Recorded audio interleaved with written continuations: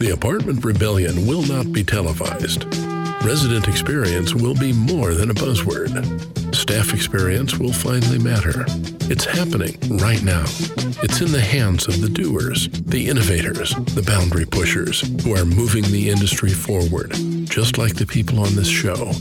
This is the Apartment Rebels podcast, hosted by Flamingo's CEO, Jude Chi. Welcome, friends of the Rebellion, and may the force be with you. On today's podcast, we have Karl Smith from Cortland.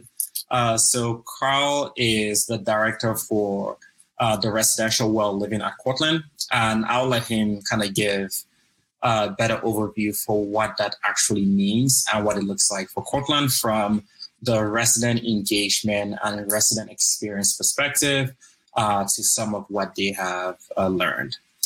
So Karl, kind of turn this over to you. Can you kind of talk about how you got started in the industry and what you actually do at Cortland? Yeah, sure. So the industry, I got started in wellness probably 12, 13 years ago, 14 years ago at this point. But the residential well living industry is rather new. It's actually something that we kind of created at Cortland, to be honest with you. And what I mean by that is the overall portfolio scope of our wellness program is something that you're not going to find at a lot of multifamily owners, operators, and developers, because it's such a unique subset that you have to be focused on the resident in order for it to be something that's implemented at your community or at your multifamily operating corporate level. Yeah. And, I've been at Cortland for about 4 years. Mm-hmm. So what was doing prior to that? I know for you, you have been in the wellness industry as a whole for a while. You also had your own business. So you've been really in the wellness industry for a long time. Multifamily is a little bit new to you. So maybe kind of talk about for you, like what got you into wellness and what did that look like in your previous careers before Cortland? Gotcha. Yeah. So I've been in, like I said, about 13 years or so. And I started, I've always been active. You know, I ran track in high school, did martial arts for a long time. And I've always been active, you know, so I feel like I'm an athlete and I never want to give that up. But I've always tried to figure out how can I do what I love. Mm-hmm. And kind of got into personal training. Started out in personal training. And while I was in personal training, I decided to branch out a little bit and get more certifications. So I started with a CPT, then I got my CSCS, which is a Certified Strength and Conditioning Specialist certification. Then I got my PES, which is Performance Enhancement Specialist. Mm-hmm. Around that time, I also got my master's in exercise science and my doctorate in health education. So I always wanted to do more than I felt like I wanted to be at the top of my class or my industry. And no matter what I did, I wanted to just kind of excel in that space. So that's what ended up making me search for different certifications and degrees that I can attain to put myself on that level of becoming an expert. But I think the journey to that point was interesting because, like I said, I started out as a personal trainer. Then I became a sports conditioning coach. While I was a sports conditioning coach, I realized that I was working with a very special population, people who were athletes, trying to be better. It was easy to talk to them. You know, I was like, hey, you know, you go out and give me 2-mile run, then come back, and then we'll start working out. Not a problem at all. Went out, came back, broke a sweat, went through a hard workout, and no issue. And I felt like I was not really seeing a change in. There were minor changes in the individual, but my skill set was not being utilized to make a positive effect on society. Yeah. So I started a foundation called the AC Foundation. It's for achieving change through exercise and education. And during that time, I worked with a couple of different nonprofits, partnered with them to create wellness programs for different communities. Mm-hmm. And I ran into the Black Cardiologist Association, I think it was called. Association of Black Cardiologists. That's what it was. And they were based out of Atlanta at one point. I think they're now based out of DC. And when I was with them, I met their chief operating officer. His name was B. Wayne Kang. And they were offering funding for different initiatives in communities that they felt were disenfranchised or needed more resources. Yeah. So when I spoke to him, he told me that he gave me the story. He said that what I'm doing, working with individuals, is pretty much like a guy who's walking down in the woods and he sees a baby floating in the river. Water, saves the baby. And he sees another baby, jumps in the water, saves the baby, continues his process. He said, at some point, you have to get to the top of the river and figure out who's throwing the babies down the river. And to that point, you're not going to make any real headway in this whole process of helping other people. Yeah. You help one person at a time, but you need to figure out why this problem is existing. At the time, I had a master's degree, and then I ended up going back to school and getting my doctorate because of that conversation, because I realized there was so much more about wellness that I did not know. Then during my doctorate, I focused on cardiovascular disease in African-American communities. And that's when I realized what my calling was. It was more so creating programs that were implemented for large populations. After that point, I worked for GCAP, Georgia Campaign for Adolescent Power and Potential. We had I created their nutrition and physical activity program. So we went and we worked primarily in Southwest Atlanta. We had other initiatives across the state, but our prime demographic was in Southwest Atlanta. And we created nutrition programs, physical activity programs. We worked with churches. We worked with other community organizations to provide them with services and resources to create their wellness programs. And as you mentioned in your intro, I did have my own business. I had a personal training company for a while. I worked with Quest Diagnostics and a couple other different organizations in the wellness capacity. But from there, I realized that it's not just the African American community. It's really our whole society. We have a big issue with accepting that we don't know what we don't know. I feel that it's our responsibility, my responsibility, and people in my position to provide that knowledge to the general, in any way that we can. Cortland at the time was looking for a different path to reaching their residents, and they realized that their residents were interested in, as their demographic was changing, more millennials were becoming their customer. And millennials are more concerned with wellness initiatives, not just because they're engaged in that space, but because they realize that they don't know what they don't know or help. Yeah. And I love all of that. So love that transition from really starting with like those like one-on-ones, trying to help people at like a very much of a one-on-one level. And then understanding that in order to really make a bigger impact, you have to think a lot broader. So I love that step of try this, see like there's a bigger potential here, go to the next stage, and then do it from there. So our approach for my background is kind of similar in some ways, where it started off like very singularly focused and then realized there was just like more to do. So one of the big reasons why I wanted to have you on here is because to me, wellness is one of my passions. We met in college and realized that in order to really make an impact, you have to focus on wellness at a very broad level. So how did you initially get connected to Cortland? LinkedIn, actually, funny enough. I was honestly not looking for a change at the time. I just finished building a program for GCAP, and it was running successfully. A lot of people that were in need. I was just on LinkedIn, and I think within a week, I had probably 3 different pings from their job search, and I wasn't looking for anything, just saying, hey, you should look at this position. You should look at this position. It just kind of fell into that that role. It was not something I was looking for, but it was something that was looking for me, and it worked out. Yeah, that's awesome. So kind of talk a little bit more about Cortland before we kind of get into the well living as well. But what makes Cortland special?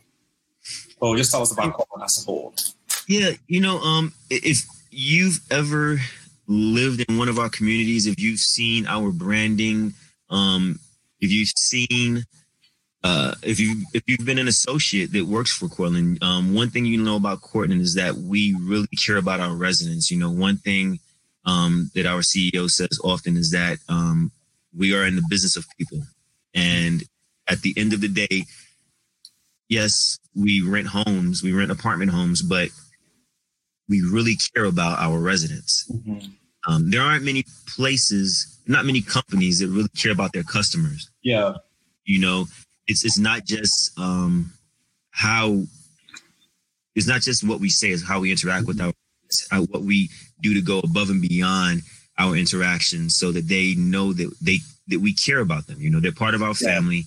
It's not lip service. And it's not often that you can really say that for a company that you work for. You know? And I believe that because everyone that I work with, they all give their all every single day. I've never seen a situation where someone felt like something was above them. We've gone on multiple, part of my job is to visit sites, so I go to our communities on a regular basis. And I've been there with executives, from our chief executive, our CEO, our chief operating officer, our EVP of operations, EVP of marketing. And on these tours, when we're walking the communities, I've seen each and every single one of them pick up trash. Oh, wow. I've seen them all stop and talk to residents. There was one time I was with the director of operations for our Houston portfolio. Mm-hmm. We're walking through, looking at a space where we're going to put some outdoor fitness equipment. So we're walking through, talking, and in the distance we can hear like rustling. It was faint, but it was noticeable. So we went around the corner and we noticed that one of our residents was on her balcony and she had a rope. Yeah. Just dropping the rope over the balcony, and she was on the second floor and trying to fish out something from the bushes. And so Dana, the director of operations, looked at her and was like, hey, what's going on? Can I help you? And she's like, I dropped my broom. Yeah. She's an older resident. I dropped my broom and I'm trying to clean my balcony, but I don't think that I can. I don't feel like coming back downstairs. It's just too much. I've been working all day. I'm really tired. Mm-hmm. Dana picks up the broom, of course, which is the obvious thing. But then he asked one of the service managers, hey, can you just go up there and help her? And without even hesitating, the service manager ran upstairs without even him. Dana didn't have to finish the statement. Ran upstairs and was like, I'm going to clean your deck for you. There's a lot of pollen. So he went up there and swept it down and told her he was going to come back and spray everything down to make sure that it was nice and clean for her because she had her flowers and everything up there. Wow. Stuff that we do at Cortland, That is awesome. So how is Cortland as a whole able to get everyone into that mentality? Are you all hiring people that already have that? Are you training that right from day one? Or how do you ensure that everyone at Cortland thinks the same way? They see someone in trouble or see someone that needs help and immediately jump into action? A little bit of both, We really hire for the culture of Cortland. We make sure that people fit within what we believe. Mm-hmm. We don't want people to be there and feel like they're doing something that's difficult for them. Mm-hmm. We want them to feel comfortable being themselves. And if helping other people is what you're comfortable doing, then you're going to fit right in with Cortland. Mm-hmm.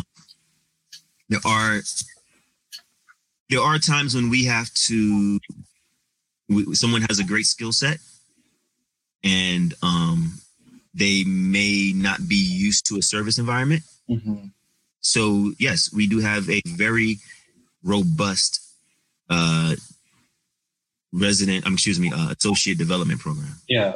So an internal team that we have that actually helps develop our associates mm-hmm.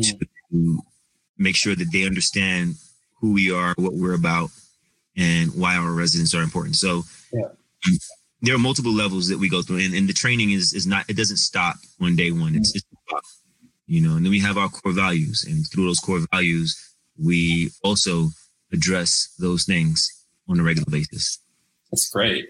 So for someone looking to work at Cortland, like what are some of the things that they should know? So maybe talk about your journey when you saw the thing on LinkedIn.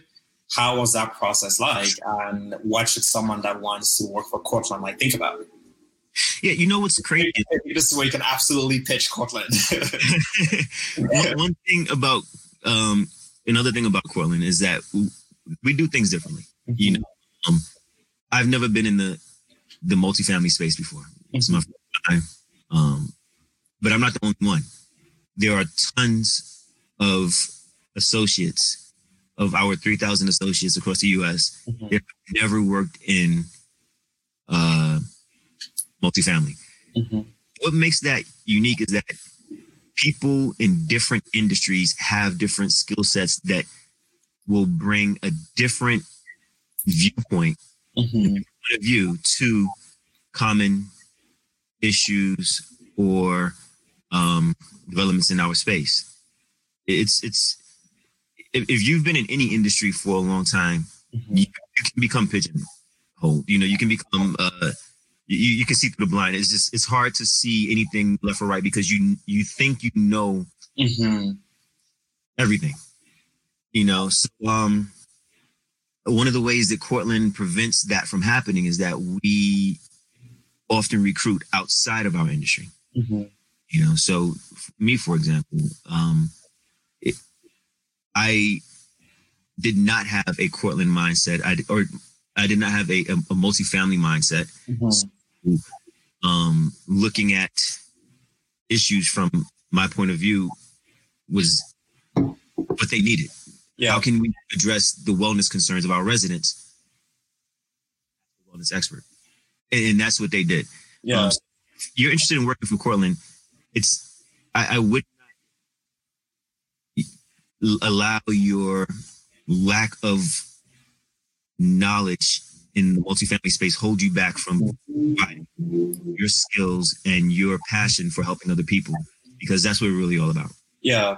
And I think that's really cool because one of the things that I've definitely noticed about the multifamily industry is that a lot of it is driven by competition. So from price shopping to doing secret shopping, everyone looks at what the incumbents do and that's what they copy. Mm-hmm. What I always think would be really cool was if the industry looked externally a lot more. So look at a lot of property management companies want to offer really great resident experience or really great service to customers. So why not look at what the best in the world are doing? So look at Disney. How is Disney approaching their guest experience? Speaking of, go ahead. Yeah, I don't want to interrupt you, but you just really something that was interesting. So our chief experience officer, who is the person that I report up to, so I'm in the residential well living. I'm the director of residential well living, and I am in the resident experience department. Mm-hmm. Our new chief experience officer, Mike Gomes, was actually an executive for Disney. Oh, wow. So he's bringing. You guys really do live that. Exactly. Yeah, because that's what I always thought. Like the best need to do is look externally, look at who is executing each of the different elements, and recruit those people or copy what they are doing. Don't just look what other properties are doing, which is what I think I see a lot of. Exactly, and that's what we're doing. Yeah, awesome. And then, so when you got recruited at Cortland, what is, maybe start with, like, what is the residential well living program? Like, what does that mean? What does that look like? Yeah. So the department was actually initially called the Wellness. Mm-hmm. And we started out, I started out just creating a simple, to me, but unique for the industry, wellness program, and which included free group training classes for discounted personal training, discounted nutritional consultations, free wellness events, working with other partners, bringing in different fitness and wellness initiatives so that our residents can have them in different regions throughout the country. Another part of that fitness and wellness program was creating a better experience in our fitness centers. So our fitness centers were like every other fitness center around. Now, the vendors that I have, which is it's a positive and a negative. It's a positive. I'm gonna tell you what it is, but it's a positive because our vendors see the change in how we create fitness compared to what our competitors are doing, and they are implementing that everywhere else. But the negative is that we're losing our ability to differentiate just off. So I've recruited. I did an RFP with about 15 different vendors across the country, settled on 3, and they provide us with different types of fitness equipment. At a very high level and a very large quantity as well. However, prior to me coming on board, it was a lot of let's pack the space, as much equipment as possible. Now it's how can we make the space accessible to all of us? How do we make sure that we meet ADA? How do we make sure that our equipment is not only functional in movement, but functional in usage? Making sure that we're reaching the needs of our residents, no matter what their needs are. One of the principles that we use to build our fitness centers is that we build to the other 50%. And what that means is basically you have 25% of the population who know what they're doing. They know where they go, what they want to do, and they can just walk into any place and they can lift up rocks and get a good workout. Yeah. The other 25%. I myself have been part of that, but coronavirus definitely made me question my ability to just like come up with workouts and do myself. Yeah. I miss weights. Like I miss lifting weights. Yes, exactly. Yeah. And then you have the other 25% who don't care about fitness, and we're never going to reach them. No matter what we do, they're not interested at all. And you have this sweet spot, 50% of the population who they're interested. They just need some guidance. They need someone to tell them how to work out, what types of weights to use, what type of exercise protocols to follow. They may be a woman who 25 and 35 who is not comfortable going to a big box gym because they don't want to get hit on. Or they're not comfortable going to a boutique because they feel it might be a little bit too advanced for their skill level at the moment. Or it may be a guy who is new to fitness and he may have had some bad experiences in fitness centers, whether it be because of body confidence or just hurting himself possibly in a fitness center, trying to do too much because of the environment. So that's the sweet spot. That's the other 50% that we want to reach. So when we build our fitness centers, we're not throwing in really heavy weights because I'm not, to be honest with you, and I don't mean this in any way to anyone, because I love to work out as well, but I really can't build for everyone. I can't build for that guy who wants to have 100-pound dumbbells. I can't build because it's only but so much room. Yeah. And but I know that guy knows what to do. I know that if he walks into the gym, and if we did not have 100-pound dumbbells, I know if he had 50-pound dumbbells, he would say, I know what to do with that 50-pound dumbbell. Yeah. So I'm betting on him to be a leader in that space, to say, I can do what we need to do, but I can't build to him. Because if I build to him, I isolate 50% of the population who knows absolutely nothing about fitness centers. Yeah. So I get from our residents, I get a lot of emails from our residents asking, why don't we have this? Why don't we have that? And it's a hard conversation to have with a lot of them. But once I break it down to them and explain, it's not just some random throwing equipment in the wall and saying, hey, go ahead and have fun. This is a thorough process. I'm thinking through it. How can I help everyone? But I understand that I'm going to make a couple people a little upset, but I'm still going to be able to give you a good workout. Yeah. So, we've added functional equipment to our fitness centers, functional rigs. So even if you're a CrossFit person, we might not have a full rack of weights for you to do cleans and jerks, because that can be dangerous in an environment where someone does not know you're going to do a clean, and that weight and the velocity comes down. Someone's walking by, you might hurt them. The liability is on everybody. It's going to be on us because we gave you those weights, but it's also going to be on you because you did the exercise. But you can still do functional activities, battle ropes, infinity ropes that actually hang from the wall and you can pull down, the rope never ends, pull-ups, dips, and things of that nature, medicine ball targets. So we provide our residents with everything they need to get a great workout, no matter what skill level or knowledge level you're at.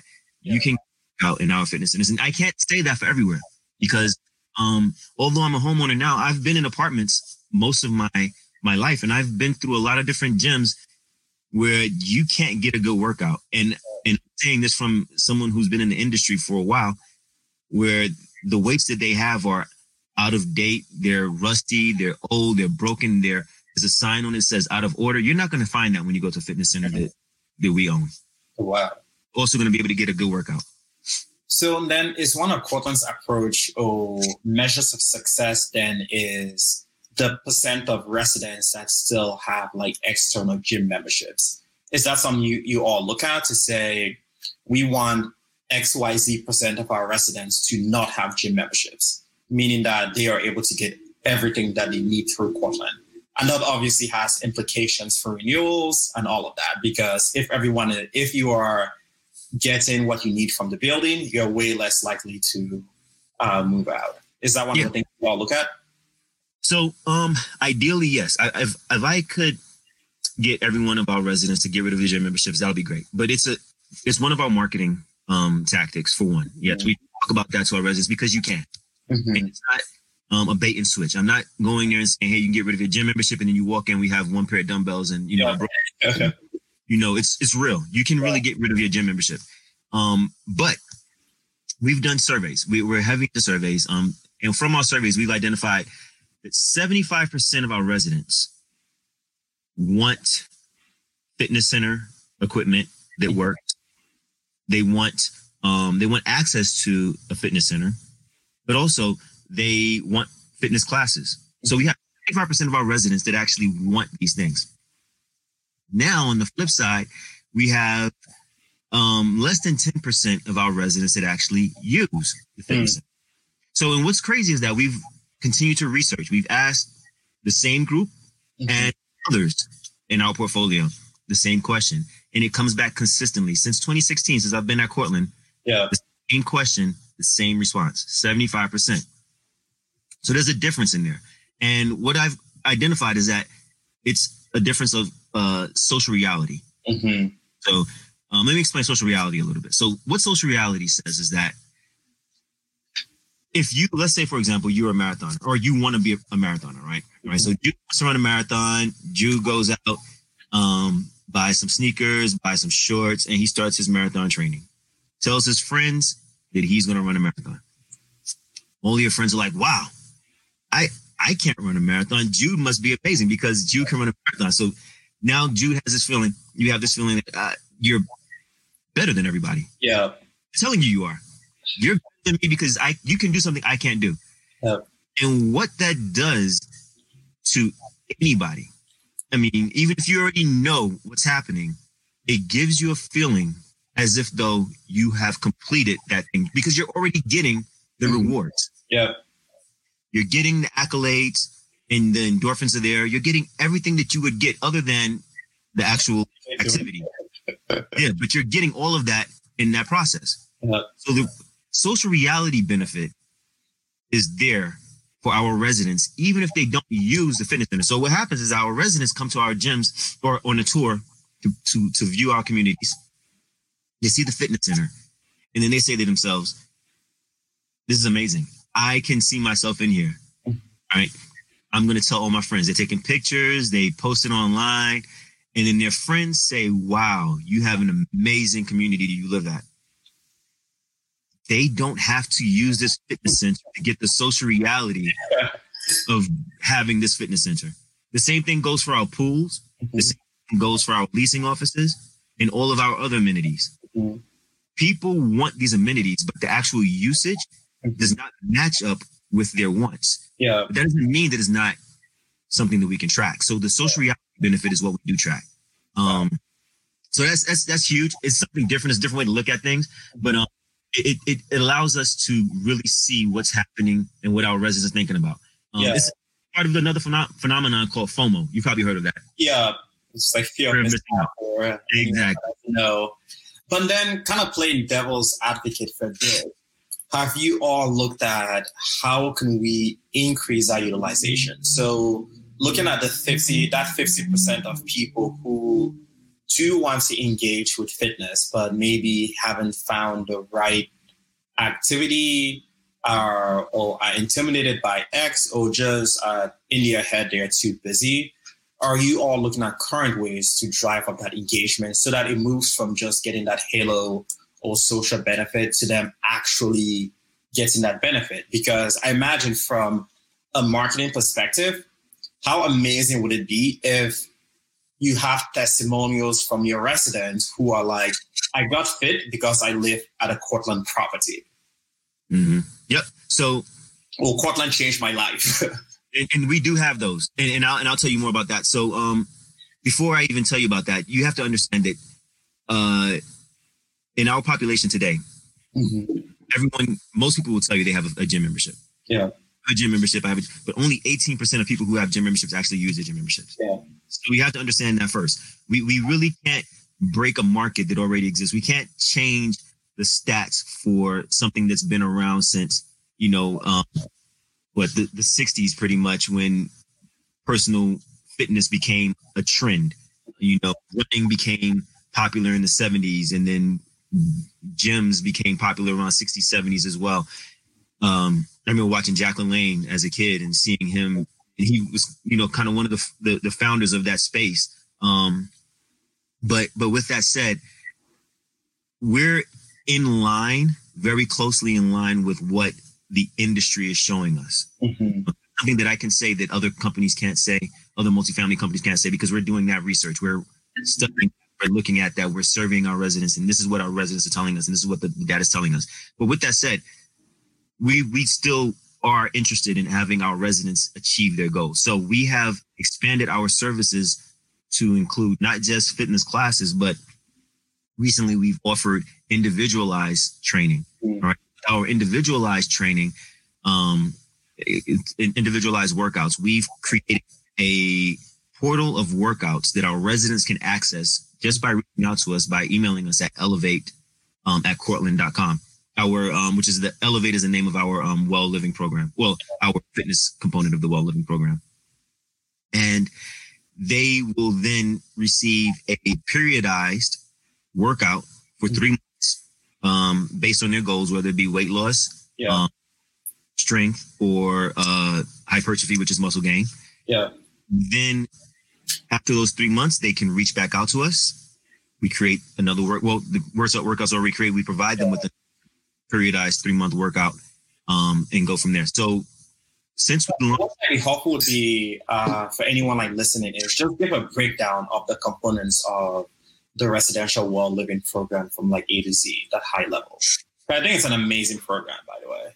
Yeah. So it has various levels. So it starts with the physical aspect. All right. So there's the physical aspect, then we go into the social aspect. So all of our programs have social components to them. So it can be just working out with other people, but also our clubs. We have Elevate clubs where our residents can meet to work together in a running environment, going to different activities together, fitness activities, joining recreational teams, etc.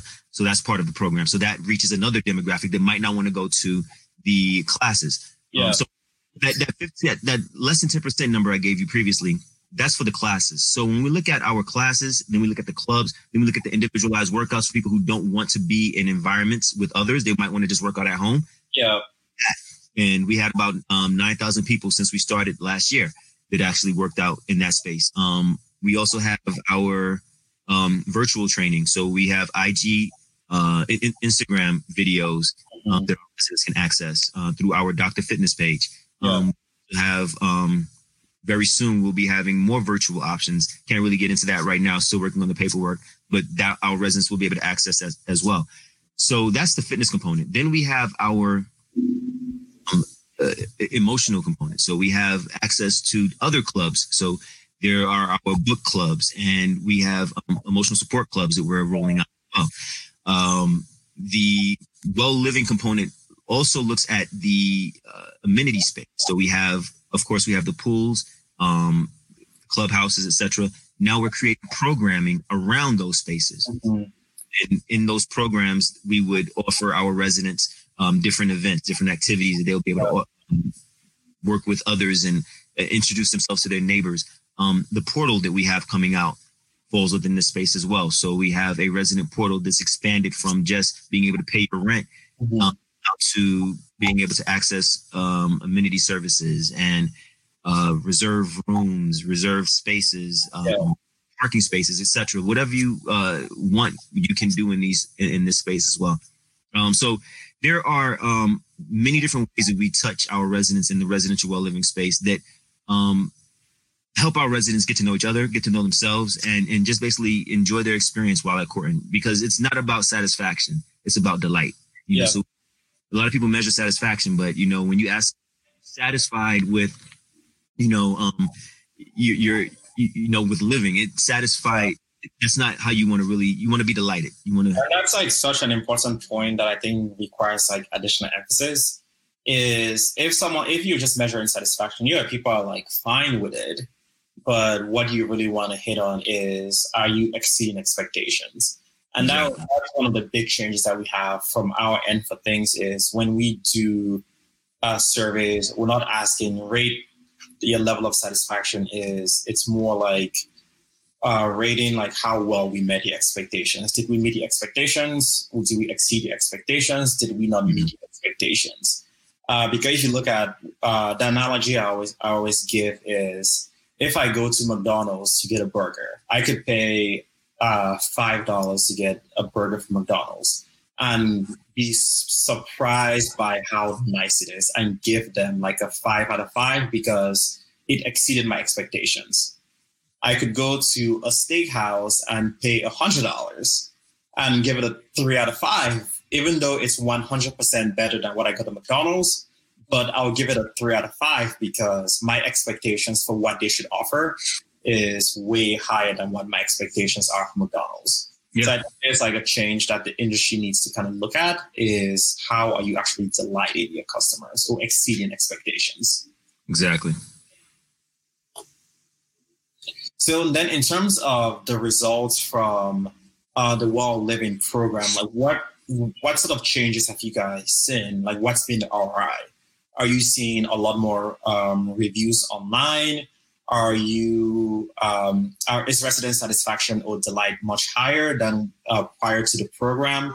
Have renewals gone up? So what is that ROI for anyone thinking about implementing something similar?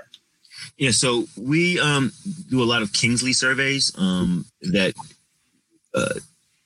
give us data from residents prior to in while they're at the community and then when they're leaving. Mm-hmm. And our results have been positive. So in 2016, we had surveys requesting our residents tell us how they feel about our fitness centers. I think we were at about 65% of our residents felt that it was meeting their expectations or above. And in 2019, our last survey, we were at 90%, which makes me nervous because I'm like, I only have 10% left to play with. How do you keep going up? I know. We have to change the scheme at some point. Yeah, I'm going to hit the ceiling in a few. But in regards to just general ROI, to be honest with you, now this is something that we've been struggling with, to be able to have our residents say, because it's more than just one program, more than just one interaction. Because a resident can love one thing and have a mixed emotion about another thing, and then love something. It's all together. It's not just one. So even if they had a mixed emotion about something or they did not like something, they can still love and have a delightful experience with a Cortland community because of 5 other things that they're interacting with. Yep. And it's hard for them to kind of pinpoint sometimes. So it's the full experience. The full resident experience is what our residents look at. And I've been trying this for the last 4 years to pull it out of our residents. We survey them in so many different ways. We actually have a marketing analytics team that comes up with our surveys to figure out how we can isolate these specific things. Yeah. Are they signing a lease because of the pool? But it's so hard because it's like literally the ultimate question if you can figure it out. Because the last that many wars have, I can't give a number, but the amount of the millions of dollars that have been spent in upgrades, in new features is insane. Yeah, it is. So we're trying to figure it out, and it's difficult, So even if they say they signed their lease because of the pool, if you look 5 questions down, they may say that the leasing team was amazing. So maybe they signed the lease because of the leasing team. They may say that this something else was, or I love the hibachi restaurant down the block from my house. That might be what, so it's that ROI is a tricky one.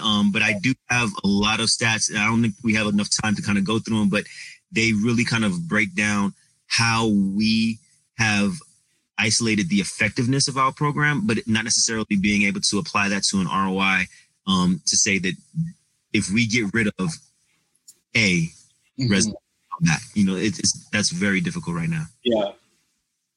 And then since we do need to kind of wrap things up, we'd love for you to just give the 2-minute what has worked the best, what hasn't. So if there are any property management companies thinking about doing the same thing, what have been some of those lessons learned for you? So one of the things that really makes the Elevate program and then our whole residential well living program different from a lot of companies is that it's portfolio wide, and which helps us attach it to the brand. So if we had it at one community, that's not part of the brand. It's just one community. So if someone were to leave that community and go somewhere else, then they wouldn't have it any longer, and then it wouldn't be the brand. But Cortland, we've made a commitment to roll out and have our programs managed centrally through our corporate office so that it's attached to the brand. We have standards that we make sure that we roll out at every community. So there aren't any rogue programs in the Cortland portfolio. All of the programs have been vetted. All of our partnerships have been vetted. And because of that, it allows our teams to feel confident that when they speak about the program, it's not going to go away tomorrow. They tell the resident that if you sign your lease today, this will be here today. And then when they're ready to leave because of work or something that makes them move to another region, we can offer them the opportunity to move to one of our sister properties in another community, another region, and have all of the same services. And I think that is what really differentiates our service from a service at one of our competitors. So if you have that buy-in from your team and you have the ability to manage it centrally, that's really the only way to take this to the next level. And that just makes so much sense. And then I feel like it gives you, going back to your point on data, which is like you said, it's like a completely different conversation, how important that data is. But having that centralized management, but having it portfolio-wide just gives you so much more data to understand. And also gives you a lot of room to experiment. You can see, for example, if we do X at this property in Atlanta, what is the reaction versus if we do it at this property, we don't do it at this property. So compare apples to apples. Exactly. So everything's so much better. You know, you're going off of like actual data and use versus just like guessing your way through. Exactly. So love that. And then, so for you, where do you see the resident experience going in the next 2, 3, 4, 5, 10 years? Like, what are some of the trends that everyone should be aware of? Yeah. So, our CXO, Chief Experience Officer, Mike Gomes, has a very detailed strategy. I'm actually working through it with him right now, that allows us to see where we are today, where we're going tomorrow. A lot of that information I can't provide to you today over through our podcast. But what is the most important is that it really comes down to customization, personalization. And I think that if we look at, in the resident experience space, if we are able to look at our residents and say, they know what they want, now we have to give them the ability to do it on their own. Portals like yours, portals like others that are out there that allow them to customize their experience is what will actually take them to that next level. And without even realizing it, you're offering them a service that allows them to take the weight off the on-site team. Yeah.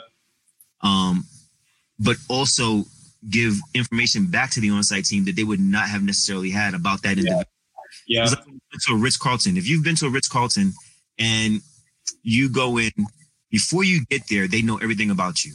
Yeah. They know what kind of car you're going to pull up in. And when your car does pull up, they know that's you. They know you're going to be there at this time. They know how many bags you may have and who's traveling with you. So when you come and you open that door, it's, hello, Mr. Smith. How may I help you? Are you ready to go? Your room is already set. You're not sitting in the lobby waiting around because they've already personalized that experience for you.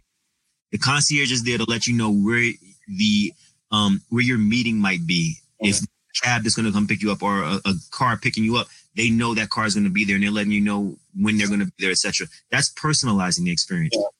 Customizing it is actually giving me the opportunity to let you know that I would like to, have that, predates a lot of people, but having the concierge call you at a certain time, that's customizing your experience, let you know that it's a wake up call in the morning. Yeah. And some hotels still do that.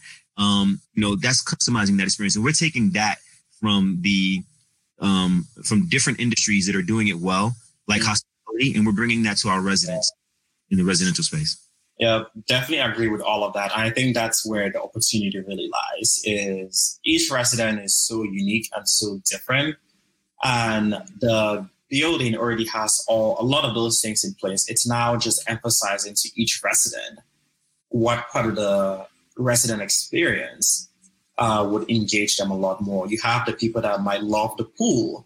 So make sure that they're aware of everything that goes into that. You might have the person that loves a specific fitness class. Make sure they are aware of all parts of that. So really personalize that experience where you do have those buckets. You have that 20%, that 50%, that 20% here. So making sure that they get what they need. So love that. Yeah. So for you, what keeps you in the industry? It's always new, and especially at Cortland. I don't think I've been bored since I've been here. I'm always moving, which keeps my mind fresh and keeps my body active. So I don't think that there would ever be a slow point. Yeah. Okay, I love that. Well, Karl, it was awesome having you on the Resident Experience podcast. You definitely dropped a lot of knowledge, and I think a lot of property managers will definitely benefit from really understanding a few of the key things you mentioned, like the personalization, customization, looking at things from portfolio level, the data, really bringing things that are really going to impact resident experience from a much more tailored perspective. So appreciate you jumping on. I know you are probably very, very busy trying to recreate the world of a resident experience. So appreciate you being on the podcast today. Well, thank you for your time, dude. I appreciate it as well. Not a problem. Great talking to you. Yeah, you as well. So I hope you have good on your next meeting. Thank you.